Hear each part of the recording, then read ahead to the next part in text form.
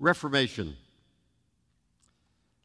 Let me get into this message, which is based on a verse of Scripture in Psalm chapter 11, and I'll get to that in a minute. When pop culture transforms a holy day into a holiday, it almost always manages to focus on the wrong side of the equation. Let me give you a few examples.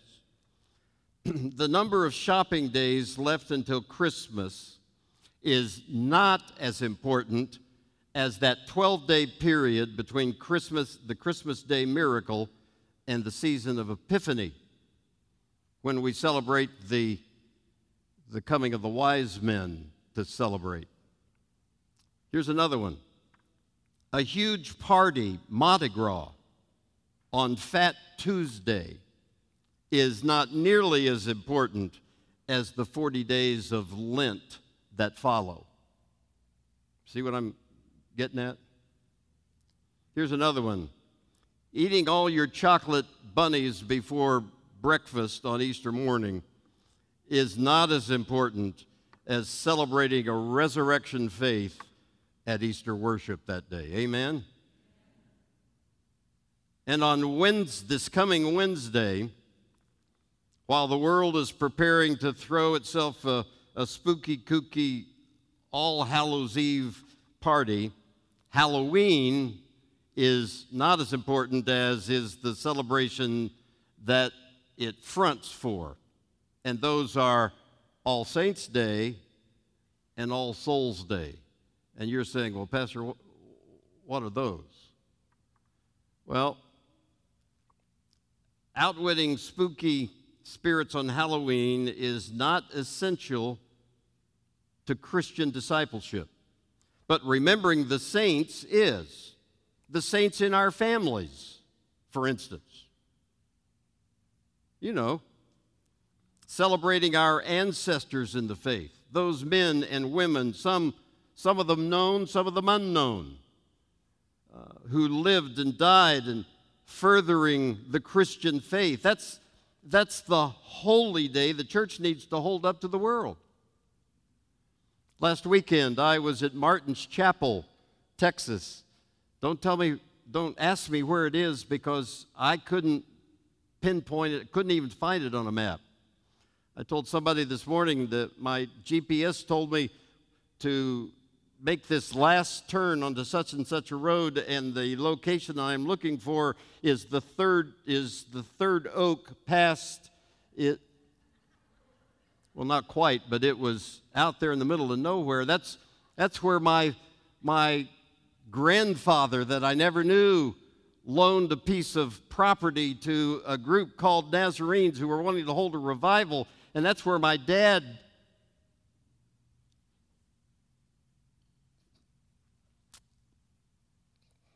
That's where my faith started. It's where my dad found the Lord. That's where he got a call to preach, and where he preached his first sermon out underneath a brush arbor under a giant oak tree that's still standing.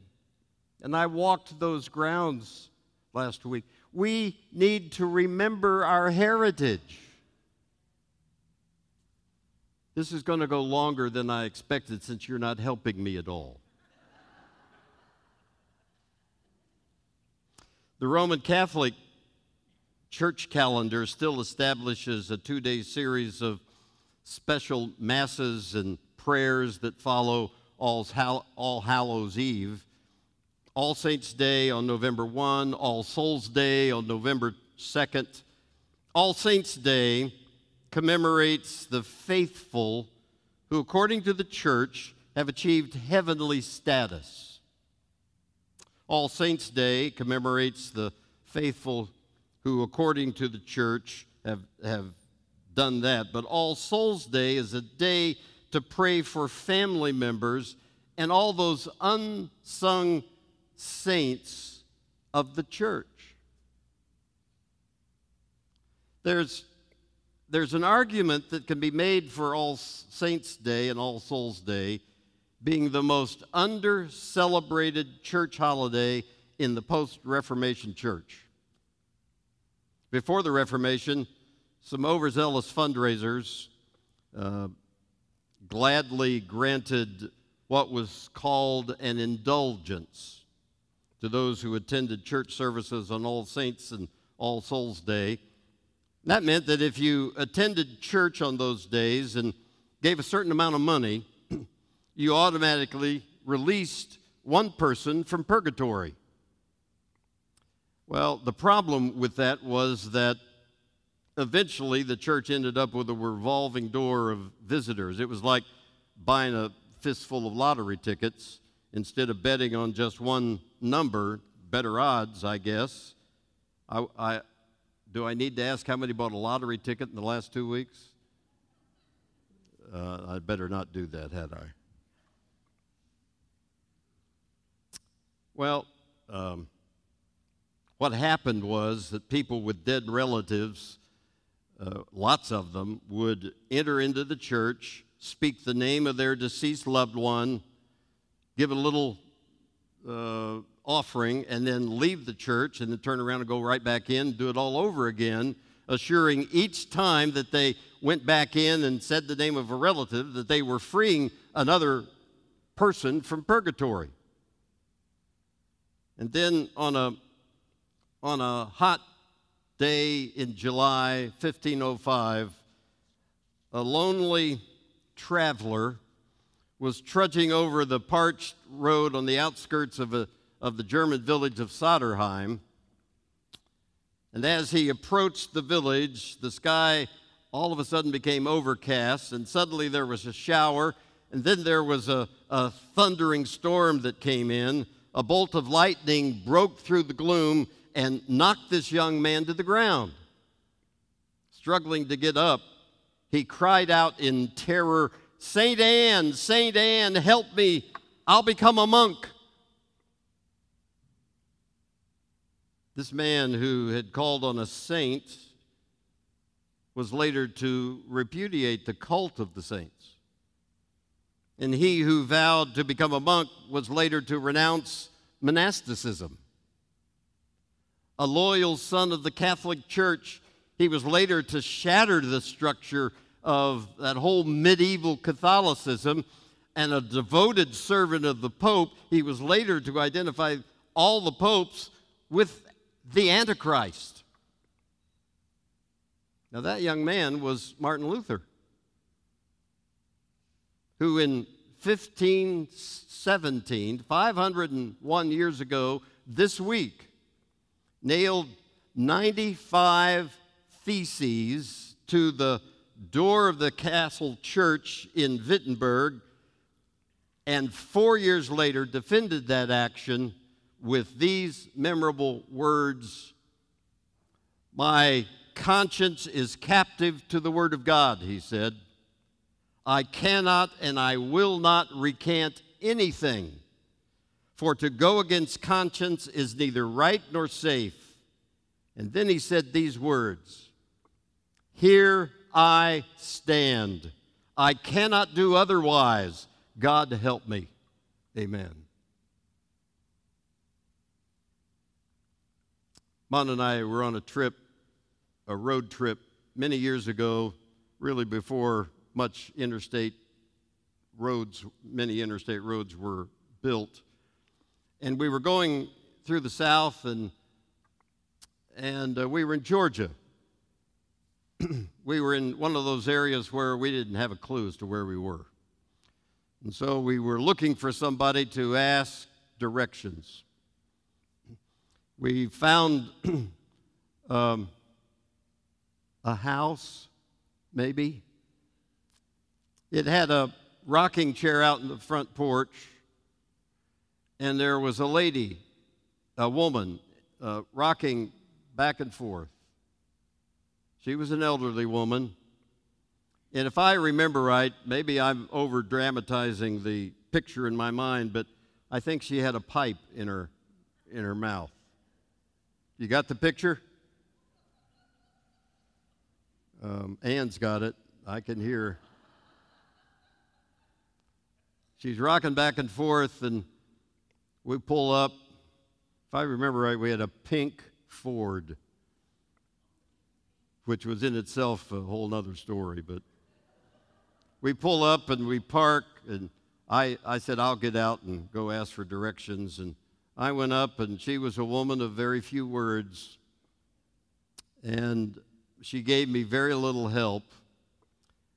And when I got back in the car, Amanda said something like, I don't think she has a clue as to what's going on in the outside world. And I think she was right.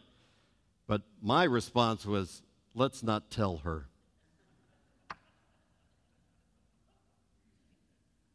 Like Martin Luther, you can't keep silent in an evil time.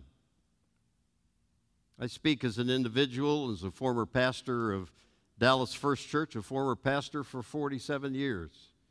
I thought I was done pastoring when I left here, and 3 months later went to be an interim pastor for 2.5 years. I'm an American by birth, a Christian by second birth, a Nazarene by choice and conviction. I'm not interested in theological fads that change as often as the Paris fashion industry changes. I'm not interested in spiritual adolescence being tossed about with every wind of doctrine that comes down the pike. In fact, I'm tired of some things, quite frankly. Can I get some things off my chest today? Is that all right with you? Well, I'm going to do it anyway, so. I'm tired of hearing in some quarters that the Church of the Nazarene should get away from its humble beginnings and shake the hayseed out of its hair and come of age. I'm tired of modern efforts to force a counterfeit kingdom of heaven on a sinful society and call it good.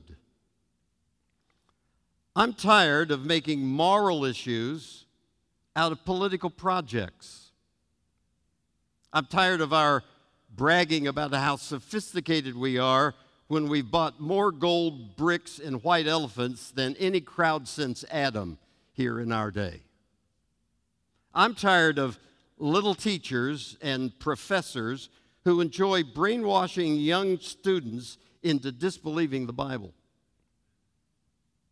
I'm tired of popular preachers that twist God's word into meeting their own ends and lining their own pockets.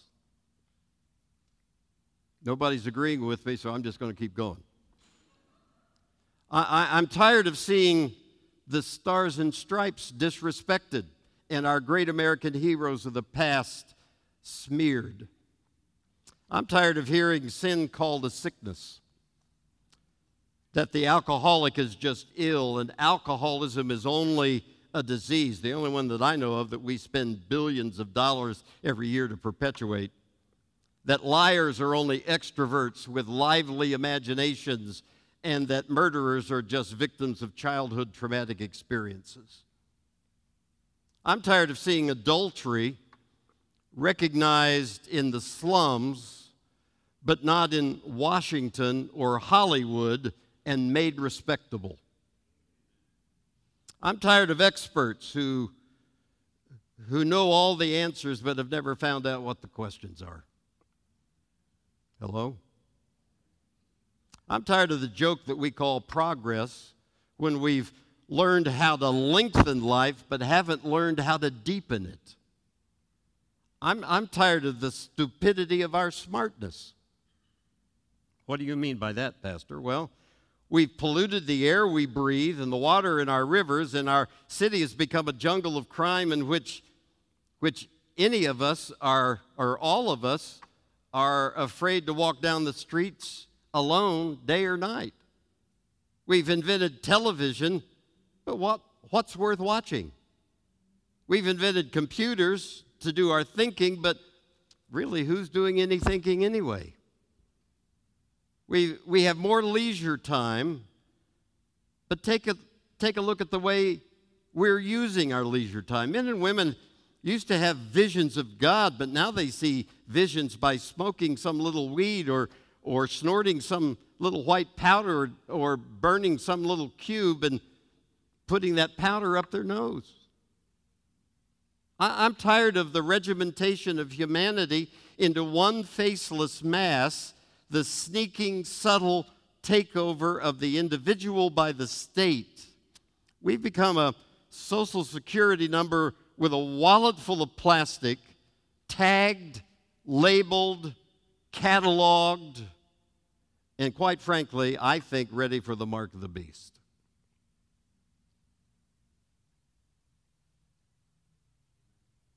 It's a pretty dismal mess that I've just pictured. What can we believe in such a time as this? I like what the 19th century humorist and contemporary of Mark Twain, a guy by the name of Josh Billings, he once said, "I'd rather know a few things for certain than to be sure of a lot of things that just ain't so." I'll let that sink in. So on this Reformation Sunday, I want to name a few things for certain on which I stand, and I hope you stand with me. In Psalm 11:3, the psalmist wrote, "When the foundations are being destroyed, what can the righteous do?" Well, like Martin Luther and St. Paul before him, here I stand. First of all, I'm old-fashioned enough to say I believe in the Bible as the Word of God. Every word of it. I don't understand it all, but I stand on it. It's not a myth. It's a miracle, really, to get 66 books and all those writers to think and to put it together and to be inspired with the Holy Spirit and still have a cohesive unit with one story from beginning to end. I think it's a pretty big miracle. I believe in the Bible as the Word of God. It doesn't need our vindication, although the archaeologists and the scientists discover evidence almost every day to shut the critic's mouth. And on that rock, I stand. Do you believe that? Say it with me. And on that rock, I stand. Secondly, I believe in the Ten Commandments.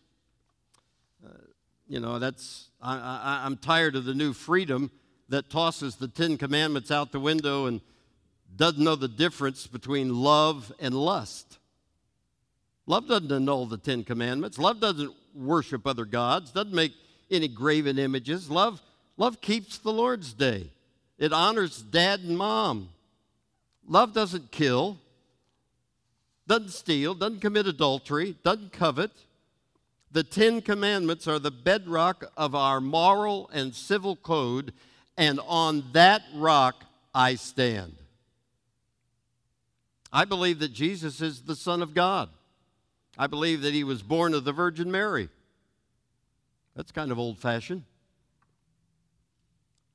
Otherwise, if he would have been born outside of marriage, I'm not interested in that kind of Savior. Some say, well, Pastor, only Luke records the virgin birth, and I simply say to them, how many times does God have to say it before you believe it? I believe the record God gave of his Son, that he is the Son of God, and he was born of the Virgin Mary. And on that rock I stand. I believe that Jesus died for my sins.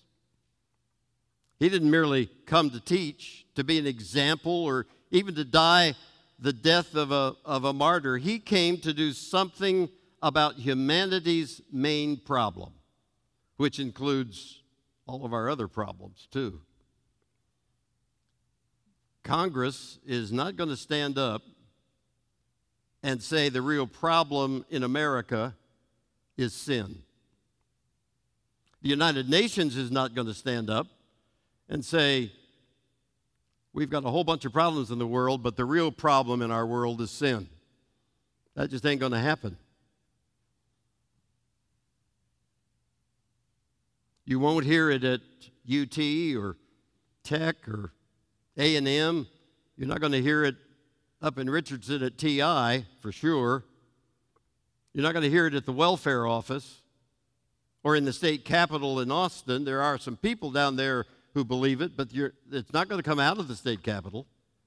They're all trying to deal with the problem by sweeping out the cobwebs and forgetting that the spider is still there, the spider being sin.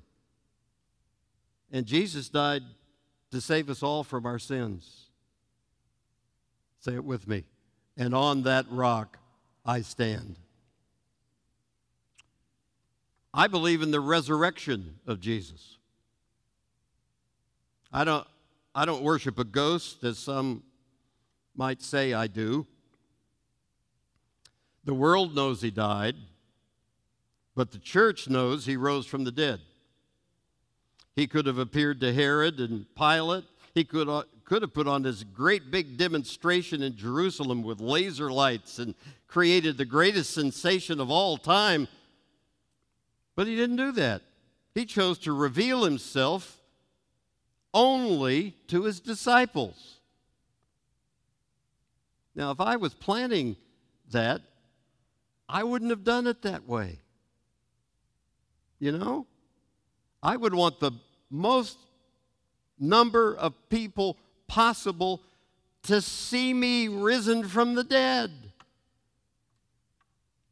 And he doesn't do it that way. The resurrection is the greatest secret, and the church is the greatest secret order, the greatest secret holder of all time. I accept the fact of the resurrection and have entered into the experience of it in my identification with Jesus as my personal Lord and Savior. How about you? I live in the power of the resurrection, and I'm waiting the final fulfillment of it. And on that rock I stand. I believe that Jesus is coming back personally. I believe he's coming back for you and me. It could be any day. It could be today. Wouldn't it be something if sitting at at a lunch table, all of a sudden, we're on the way up. We look down, all those people are saying, "What's going on?"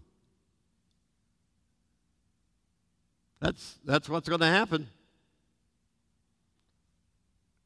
I'm just old-fashioned enough to believe. Paul Harvey once said, "It's the Christian's conviction that Christ will return and take over when mortals have made a hopeless mess of self-government." Well, if that's true, we're ready. You know? If ever humankind has gotten itself into one unholy mess, it's right now. Even the church has gotten so busy puttering around doing its thing, puttering around here, and that she scarcely lifts her eyes heavenward to pray the prayer that we see in Scripture. Even so, come, Lord Jesus. Wouldn't you think the subject would be on our minds and on our lips all the time? The Lord's return is the unwanted stepchild in the family of church doctrine. Go to any seminary today, and the study of eschatology, the study of last things, is given very, very little time. We get more worked up over the order of events that will happen when he comes, or even when he's coming, than we do over the fact that he will return, and it may be soon, and we better get ready, and we better get as many ready as we can. And on that rock I stand.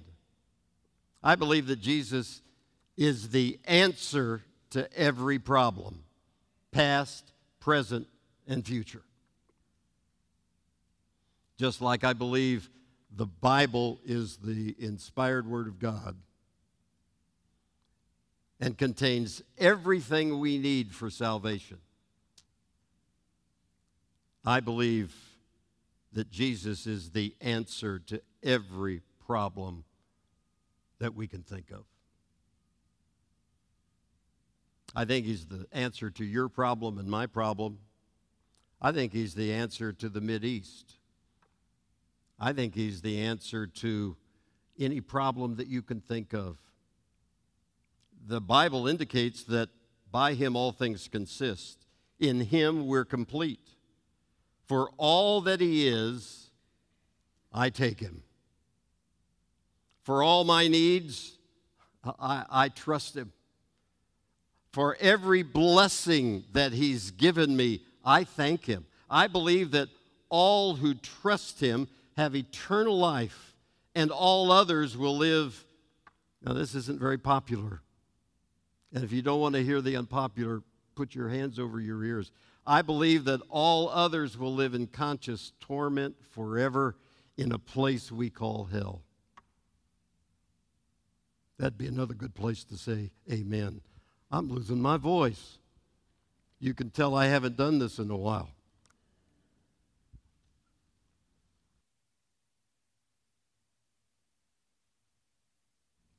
One pastor was preaching on hell,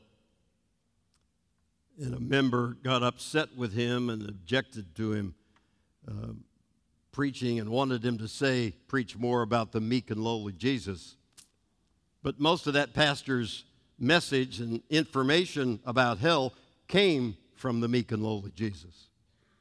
Now, for example, in Mark chapter 9, verses 48 and 49, Jesus took the last verse of Isaiah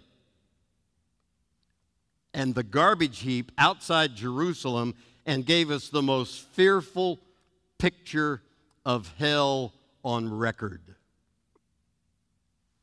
I believe in it because Jesus believed in it. And on that rock I stand. I've got one more, and then I'll stop. I believe in heaven, too. Believe in heaven? As far back as I can remember, as a small child, we moved to the river, the Ohio River town of Portsmouth, Ohio. That's a place where my mother nearly washed my mouth out with soap when I came home saying weans and youans. That's how they talk in Ohio, in Portsmouth, Ohio. I never said it again.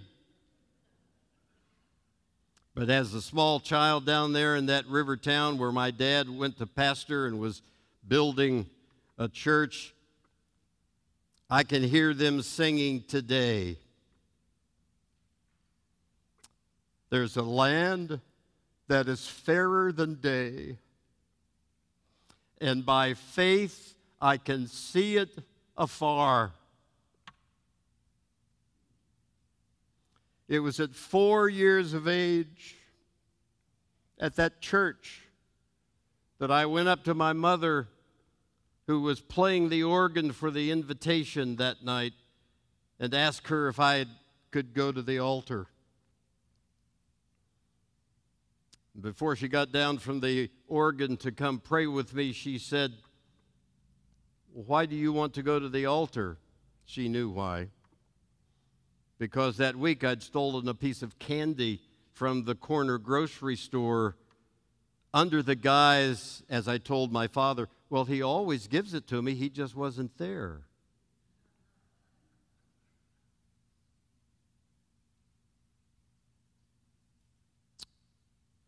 It was still stealing to that young mind.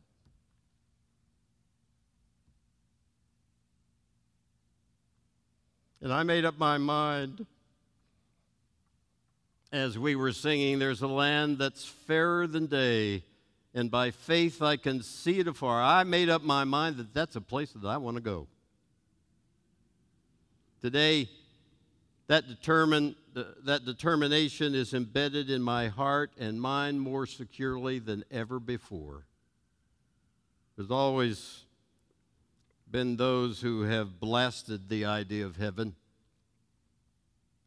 Bible critics in pulpits and universities and commentaries that I have in my library have tried to dim my boyish faith.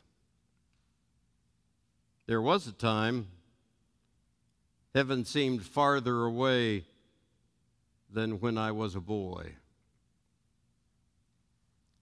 But today, let me tell you folks, that hope burns brighter than ever before. You see, I have a Savior's word about heaven. He said in John chapter 14, "In my Father's house are many rooms." And then he added, if it weren't so, would I have told you that I'm going to prepare a place for you? Well, that settles it for me, folks. If it weren't true, he would have let us know. I could take his word for it. Can you? In a world gone mad, no storms of time can erase hope and heaven. I sing with the hymn writer Henry Light, "Perish every fond ambition, all I've sought and hoped and known. Yet how rich is my condition, God and heaven are still my own. And on that rock I stand." Now, I know this is all a bit old-fashioned. Call me old-fashioned if you want. I know I'm old, but call me old-fashioned if you want. The greatest hindrance to many people's salvation is not their badness. Listen to me. The greatest hindrance to many people's salvation is their goodness. The good that's just not good enough. You remember the Pharisees? They went to church every week. They read the scriptures daily. They prayed in public at the top of their lungs. They were tithers. They won others to their way of life and their belief. But that was not good enough.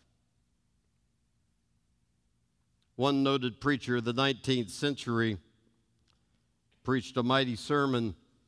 He titled that sermon, "The Stupidity of the Specialists." The stupidity of the specialists. I love it. His text was from Luke 20, verse 17.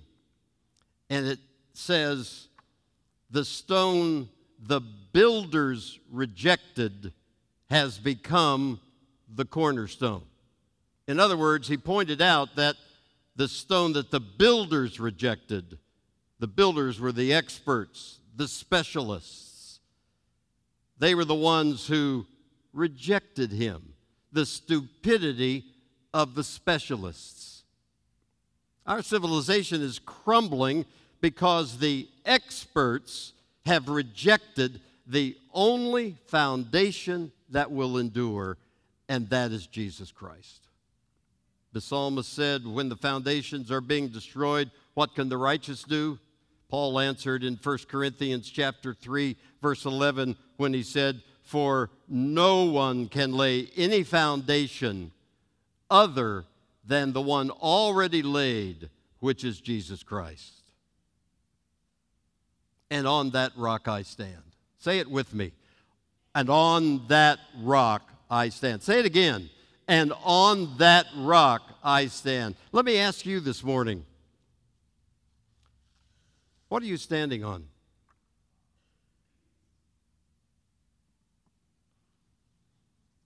Did you find yourself agreeing with the list of the things that I'm tired of? Maybe you'd like to add a few more. What are you standing on this morning? 501 years ago, Martin Luther took his life and his vocation in his hands and pinned to the community bulletin board, the church door at Wittenberg, the 95 things he stood for that were against the church. Are you standing on the Bible, on the Ten Commandments, the divinity of Jesus, his atonement, his resurrection, his final return? Are you looking to him for the answer to all of your problems? Are you tired of the life you're living? Let me tell you this morning, you can make a new start and stand on the solid rock. Say it again with me. And on that rock I stand.